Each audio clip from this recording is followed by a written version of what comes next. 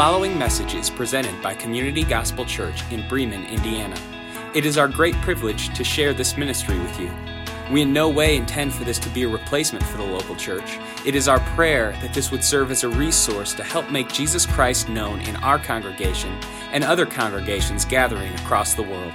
For more information about Community Gospel Church, visit www.communitygospelchurch.com.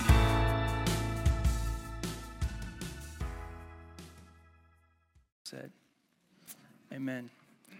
All right, let's preach God's word.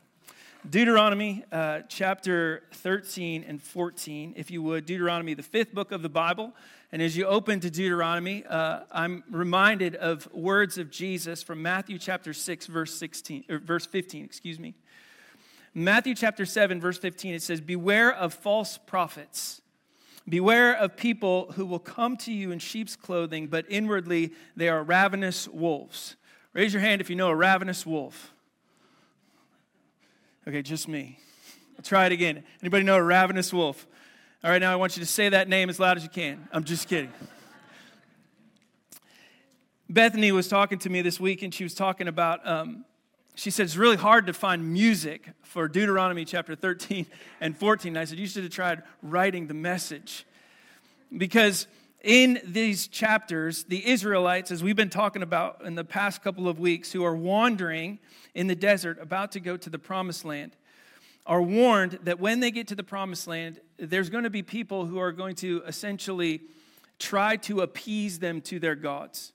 They're going to essentially look at them and they're going to say, well, you worship this God, but we worship this God, and let me show you what our God is really all about. And what happens and transpires is Moses commands the people, and he says, if anyone does that, you should put them to death. So it's really serious stuff. So if you know a ravenous wolf, you look at them tomorrow or whenever you see them this week and say, hey, in the Old Testament, God would have let me kill you. Don't say that.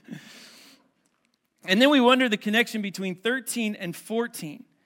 Because in 14, the Israelites are commanded to give back to the Lord as he has been generous. But there is a connection piece between the two. The generosity of the people is specifically related to the fact that they are in allegiance to God. I pledge allegiance to the Lamb that was slain, who helps me overcome all these false prophets, false teachers, and false things of this world. It is a response of generosity from the people because of what God had done in their lives and how he's helped them be more than conquerors, to quote a New Testament passage, in Christ. So we got to dig into this text and really look at main idea, how does God help us when we're tempted to disobey, and then also when he calls us and commands us to be generous? Let's look at Deuteronomy chapter 13. The first 5 verses, Moses is going to give the Israelites 3 ways that they can be tempted. Now I'm going to give you all these, and then we're going to kind of pick them apart one by one. So don't go to the next slide. Just keep that there. They can be tempted through false prophets. That's the first 5 verses. They can be tempted by loved ones, and then they can be tempted by these things called revolutionaries. Now pause for a second before we move forward. You're going to see the word miracle pop up in the text every now and again. And as you see the word miracle, the first thing that we think about of a miracle is that it must be from God. And that's not necessarily true. Miracles are not a sole test of truth. A so-called miracle can happen in many religions because Satan uses false religions and prophets to deceive this world. So some things might look like a miracle, but they're not necessarily a miracle because they're not from God and they're not weighed by his truth, which is his word. So the true test of a miracle is validated by the word of God. So false prophets, and then you have loved ones, and you have revolutionaries are all going to claim that there's miraculous things that happened, and it was because of God. But the people, by command from Moses, will say that's not the true test of a miracle. The true test of a miracle is if God's word validates it. And so let's look at these 3 things, and we'll kind of break these down. First thing, false prophets. False prophets, or dreamers of dreams you might have in verse 1, is another way to say a false prophet, are common in the Old Testament. At times, false prophets had predictions that came true. Do you hear something thumping? I have no idea, but it's like in my foot. I think it's the littles underneath of us. They're jamming out. Let them go, man. Let them have. It's a miracle that they're. I heard like little like voices here, and I'm like, it's not just you, it's me. It's in my feet. So it's all right. Okay, back to it. All right, false prophets. Again, you might have dreamers of dreams, but at times a false prophet's predictions came true. But the problem was they contradicted God's word. And they push people. Look at verse 2. And the sign or wonder that he tells you comes to pass. And if he says, let us go after other gods, which you have not known, let us serve them. People could fight false prophets by trusting God and his word rather than miraculous experiences. Church, we got to be cautious with this. There's some people out there who are false prophets that will say, truly, this was an act of God that happened in my life because of what I experienced. But God isn't after experiences. He's after emotional intelligence that causes heart transformation. And so we have to be very careful that our mind doesn't get lost. When emotion takes over and logic ceases, we are often lost and not grounded on God's word. If a human experience, a quote-unquote miracle, contradicts God's teachings, then the Israelites were to reject it and return to the Lord. They were to ask for forgiveness and then come back in humble submission to him. Now, John chapter 17, verse 17 says, make them, this is Jesus' words, holy, set apart, okay, by your, God's truth, and teach them your, God's word, which is truth. So the Israelites were to view each enticement of false teachers as a test of their love for the Lord. So church, this is how it breaks down for you, all right? Every time this week that you have an enticement from somebody who is not of God to follow the things that are not of God, it is a test for you to look at those things and say, my love for the Lord is either going to be loosened or it's going to be strengthened on my reaction to that. Well, there's always a danger to submit. They knew, this is the Israelites, that every time they resisted, their faith and love for the Lord grew stronger. Church, you got to know that. Every time you resist temptation, your love for the Lord grows stronger. Now, this principle is repeated in James chapter 1, verse 2. It says, when troubles of any kind come your way, consider it what? An opportunity for great, say it, joy. You should be excited about those things, right? For you know that when your faith is tested, your endurance has a chance to grow. And so you should let it grow. For when your endurance is fully developed, you will be perfect and complete, and you'll lack nothing.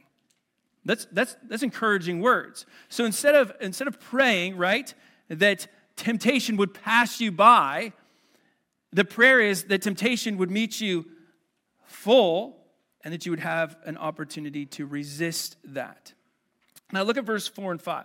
It says, for the Lord your God is testing you to know whether you love the Lord your God with all your heart and with all your soul. You shall walk after the Lord your God, and you should fear him and keep his commandments to obey his voice, and you shall serve him and hold fast to him. There's a lot of hymns there, right? And what we're seeing here is that Israel and us was to love, follow, worship, obey, serve, and hold fast to the Lord. Now you should underline Deuteronomy chapter 13, verse 4. You shall walk after the Lord your God. You shall fear him and keep his commandments. You should obey his voice, and you shall serve him and hold fast to him. Now God is so serious about the death penalty for any false prophets who seduced his people into idolatry that he would bring them under judgment. And look at verse 5. This is important. Killing a false prophet was a way to purge the evil from your midst. Moses commands this 9 times in Deuteronomy. It's amazing. How was church today? I don't know. Satan's in the pipes. He's just, whatever. False prophets. Good grief. All right, so number 1, false prophets. How does he help me? When false prophets come, people who are against the Lord, he helps me. Now, that's kind of like an Old Testament thing, and all of us would look at that and we say, okay, Jordan, I kind of understand that. Like, that makes sense. Like, I get that. But here's one that kind of lands closer to home. What about loved ones? What about people who you love and care about who push you to disobey the Lord? Now, if you have an unbelieving spouse, if you have unbelieving parents, if you have unbelieving grandparents, this is big. Some of you face this even today as you were getting ready to go to church this morning. Somebody ridiculed you as you walked out the door. Somebody wanted you to stay home. Some of us, it was just more the time change. But the huge tragedy is when a loved one tempts another one to follow after idols. Moses gives examples. Look at this in verse 6. He says, it could be your brother. It could be the son of your mother. It could be your wife. It could be a close friend. And what's sad here is, unlike false prophets who are often upfront in their attempts to seduce people, family and friends are a little bit more subtle and secret, aren't they? Are you really going to go to church this morning? Are you really going to read your Bible this morning? Some of us, it's not even church. It's more when we go to the daily disciplines. When you have that spot for devotions and your spouse looks at you and you say, again, you're praying to that God? Why would you do that? That's a big problem. For some of us, we have this big tendency in our life to want to just drop everything that's been given to us by God and go the other direction. Let me just give you some good words here. Idolatry is never to be tolerated, whether it's public or private. Look at Matthew chapter 18, verse 6. It says, if you cause one of these little ones who trust in me to fall into sin, it would be better for you to have a large millstone tied around your neck and be drowned in the depths of the sea. Anyone who leads one of God's people astray is greatly offending the heart of God. And church, if that's you, if you have a loved one who's leading you astray, take heart. And know that they are not against you, they are against God, and our response is always to pray for their souls. That they would repent of their wrongs and turn to Christ. It should cause you to pray more for them. Matthew chapter 10, verse 37, it says, if you love your father or mother more than you love me, you are not worthy of being mine. Or if you love your son or your daughter more than me, you are not worthy of being mine. Well, it's hard if a family member or a friend abandons the Lord. We're never to follow them. Jesus always has to come first. He has to come first in everything. It has to be Christ above all. Who are you searching for? The applause of God or the applause of man? So here's these people who are going to come into your life, and you're going to be tempted to disobey the Lord. False prophets, you got some of those. Loved ones, okay? And then revolutionaries. Now, revolutionaries is in 12 through 18, and it refers to wicked men who have the ability to lead the whole town astray. These are like crooked politicians. These are people whose voices come in. This is the guy who comes into town and he has the new church, right? And these are the people who come into town and they have the new revivals and they have the new things and everything's kind of cool and hip in the way they package it, right? And you're thinking to yourself, man, this sounds good, but does it have any substance to it? A lot of things sound good but have no substance. It says that these revolutionaries could deceive one of the cities, verse 12, of the Lord. So God gave these cities to Israel, and before any action could be taken, a report had to be confirmed through a thorough investigation. Now that's kind of interesting, right? Wouldn't that be fun? You got like this new thing coming in, and we're like, well, we're gonna investigate these things and see if there's really any truth to it. This is not saying that there wasn't any truth to it, but I'm sure a lot of you heard about the revivals that were happening at Asbury. And I talked to a professor of mine about those revivals, and I said, what do you think? He said, it's not how high you jump, it's how good you walk when you come down. So we'll see the test of whether it was true revival based off the substance of the saints that came out of it. So if the report was confirmed, go back to the text in verse 15, the sinful town was to be treated like a Canaanite city, meaning if somebody who was a revolutionary had come in and converted the town to a sinful way, they completely demolished it, a complete destruction of people and livestock. It was never, look at verse 16, to be rebuilt. So what we see here is when Israel obeyed, the land would be morally clean and spiritual renewal would take place. God would have compassion and he would have mercy, and we would see through obedience there was the right thing to be done.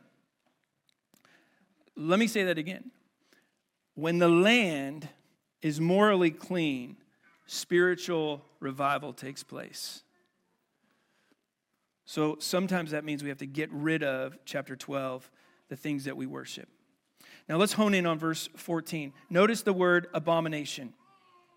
That means a gross offense regarding idolatry. Daniel in the New Testament used this word in a phrase called the abomination of desolation. That's a huge word. It refers to the ultimate idolatry of the Antichrist, who creates an idolatrous image of himself in God's most holy place. That's 2 Thessalonians. We're going to talk about 2 Thessalonians in the second half of this year. So we're going to put a pin in that, all right? We'll revisit that in a little bit. But it's interesting how Deuteronomy and Thessalonians bookend here. An abominable thing is anything totally displeasing to God. It represents impure, unclean things that are empty of holiness. Okay, so we talked about some application here. We've talked about what this kind of looks like for us in New Testament. But let's look at this. This chapter would beg to ask a very important question. I just want you to think about this morning. Number one,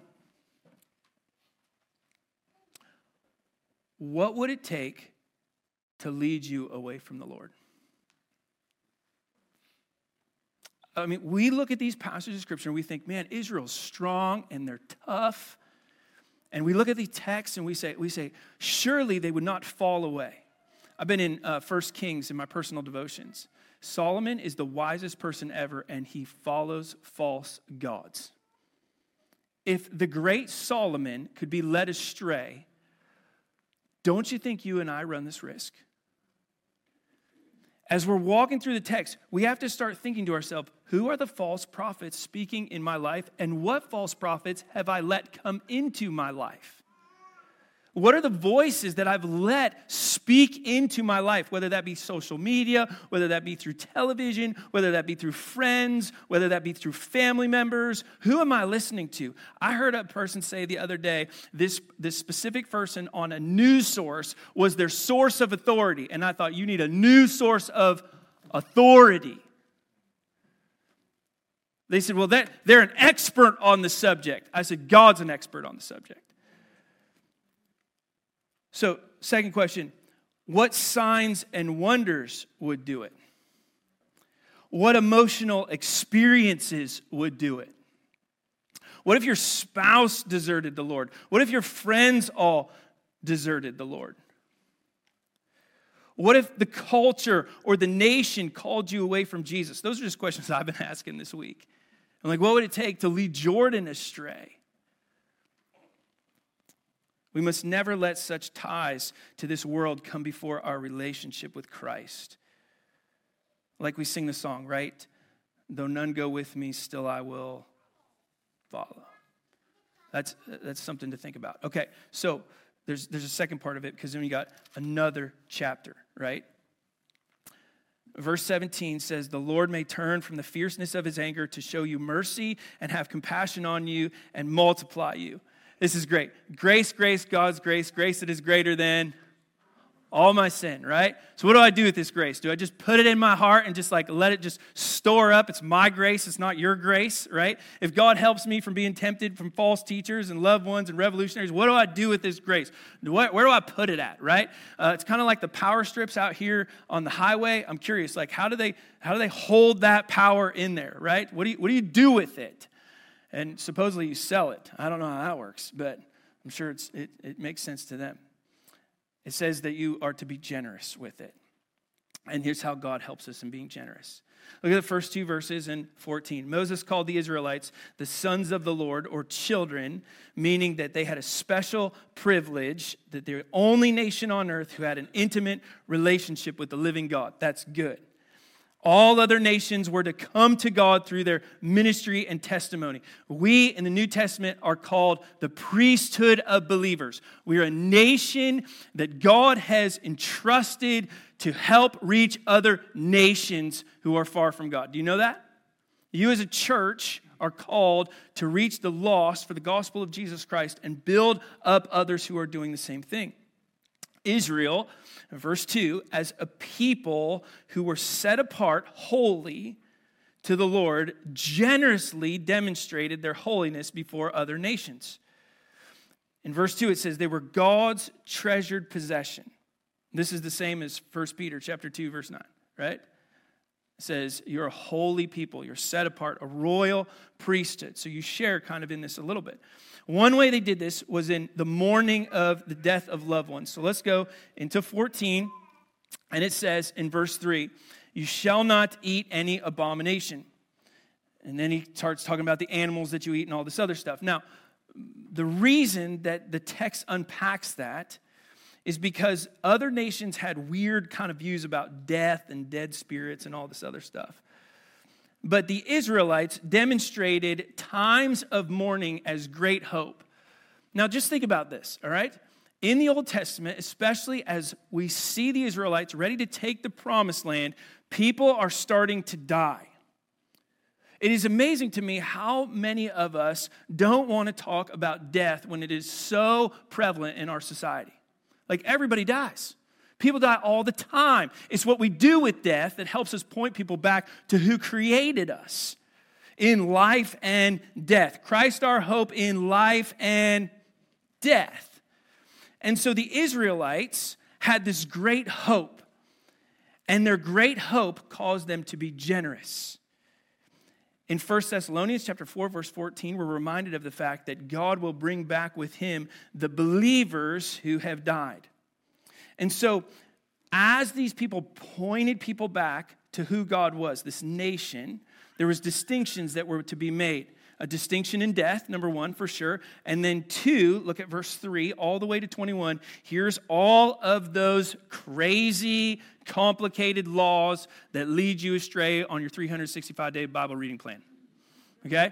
You get to these things and you're like, I don't understand it. Like, for example, these are the animals you may eat. Ox, sheep, goat, deer, gazelle, roebuck, whatever that is, wild goat, ibex, I think they live in the mountains, antelope, mountain sheep, every kind of parts of the hoof that has the hoof cloven in two. Choose the cud among the animals you may eat, yet of those that chew the cud or to have, et cetera, so on and so forth, right? Like, so we look at that and we're like, skip, moving along. Like, is there anything else, right? Well, watch this. All of these are a foundation of the generosity of God and the discipline of his people. All the food laws in chapter 14, verse 3 through 21 have been debated for years of why they're in there. Let me give you 4 basic beliefs real quick. Number 1, these certain animals were prohibited to eat for hygienic reasons. And all God's people said, amen. Like, for example, you don't eat something that's foaming at the mouth.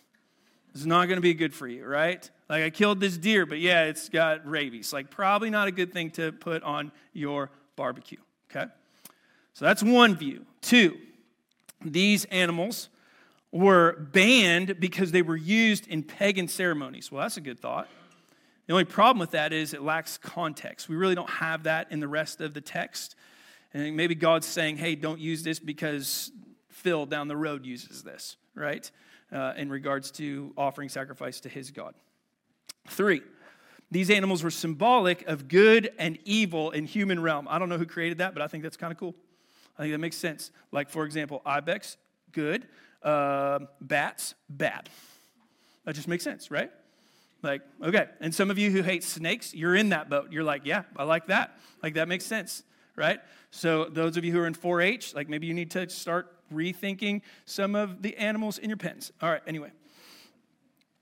4, God made an arbitrary or what seems to be random to us, but not random to him, distinction between clean and unclean animals. I like that. And I'll show you why. Because God is using something ordinary like food to show his generosity and Israel's need to discipline themselves. Could you make it a little bit more clear, Pastor Jordan? I totally can. God said don't do it, so don't do it. That's why this is there. He's looking at Israel and he's wondering, will you obey? Because other nations are going to look at you and they're going to say, will they obey the words that God has given us? Other nations will do what they want, eat what they want, when they want, how they want, with who they want, but not you. There's something to be said about the biblical text when it says you do not eat with a sinner. There's something about food. There's something about meals that happens all throughout the biblical text. And when you share meals together with people, like we're kind of showing something here. This is why Jesus ate with sinners. Like something's happening and transpiring in there, right? No Israelite could eat anything without realizing that every area of their life, even their diet, was to be distinct because of God's generosity. Could the same be said about us? Here's how I make like a bridge like from Old Testament to New Testament. I constantly wonder this. Like, would people look at your life and say, even to the food that you eat, you're concerned about if God is honored and glorified? Now, sometimes I think that's like eating a really good steak, okay? And sometimes I think that is, hey, you shouldn't eat a whole box of Oreos. All right, so I think all of these things are here for disciplinary purposes to point back to God's generosity and goodness. It lays the foundation for how God helps Israel and us be generous to him and to others. So the first distinction in what was eaten, and then the second distinction is what was given. This is 22 through 23. Watch this. God gave regulations not just on food, but also on what you do with your gift. So he talks about tithing. Tithing means tenth. And the people were to take their first fruits. We're going to talk about this later in Deuteronomy. What they had from crops and livestock, and they were to contribute a tenth of that. This is where their food came from, first of all. But number two, look at verse 23. It says, it helps them learn to fear the Lord always. Everything in your life, whether it's your diet, your friends, your family, your job, your marriage, even the things that you give are all a distinction to help you learn to fear the Lord always.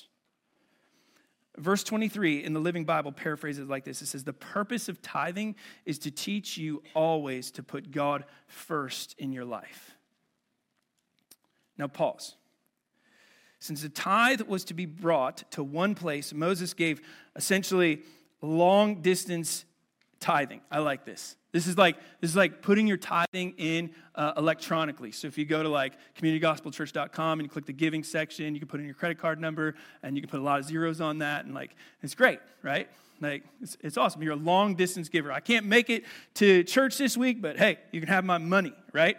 That's fun. That's good. Got hot in here real fast, okay? So we got clunks going on underneath me, and the heat is on. But God doesn't place unrealistic demands on his people, but look at this. He makes a way for them to give conveniently. The emphasis here is not should you give, how much you should give. It's that you give, and you give it out of convenience because of the fact that God gave freely to you. So after 3 years, all the gifts are gathered for distribution. Levitical priests get some of that. Travelers get some of that. People who suffered get some of that. People would come and be blessed by Israel's generosity because of God's provision and their discipline. Church, people come and are blessed because of God's provision and their discipline. It has nothing to do with us. So we ask, since God's been good to us, how do we respond? Do we respond the same way? Like, do I want your cow? And just full transparency, like, please don't bring livestock to church, okay? I guess it's not, we're living in a little bit different time period, all right? But I think this is interesting because the New Testament takes tithing to be both monetary gifts as well as spiritual gifts. And it ramps it up a little. It goes from a tenth to what is called a sacrificial gift, something you do with all of a right heart. Anyone who is a New Testament believer gives this biblical way, and when they do, they find themselves blessed. Giving monetarily and spiritual gifting should be regular, it should be planned, and it should be proportional, and it should be private. It's not flashy. There are so many of you that serve this church in just a consistent way. Thank you. You do so with your gifts. You do so with your monetary gifts. You do it with your talents. You're not flashy. You're just consistent. And I think God loves a consistent, faithful giver. It's amazing to see it. And you're consistent in your life too. It's freely given. It's cheerful. We're happy to give as God's been given to us. Now, some of you look at it and you go, I don't give. So you got to do some heart searching here. Because for some of us, a 10% is a good place to start. For others, 10% is nowhere near enough. For others at the present time, 5% is a massive step of faith. And I'm not talking about just money. I'm talking about your time and your talents too. And this is how God's church operates. It's a heart issue, a worshipful response to God's generosity that helps us when we're tempted to disobey. Now, I love generosity, and I always ask myself, how does God help in us being generous? Here's how he helps us. You don't want to do this, right? Like, none of us want to do this. None of us. We don't look at giving and we're like, yeah, absolutely, take my money, take my time, take my talents. Yeah, it's great. Like, we just don't operate that way. It's in our sinful nature to just hoard our stuff. But the Lord helps us give because of what was given to us. That'd be Christ on the cross. Giving is a spiritual issue, first for Israel, then it extends into the church that demonstrates our dependence upon God, a place he loves to help us. Look at Luke chapter 16, verse 11. It says, if you are untrustworthy about worldly wealth, who will trust you with the true riches of heaven? A life distinct and set apart because of the gospel freely gives time, talents, and possessions. Now, here's the kicker of what God is telling Israel. He's looking at Israel and he's saying, Israel, the nations are watching you. Israel, the nations are watching you. We want the nations to repent of their sins and come to worship the living God.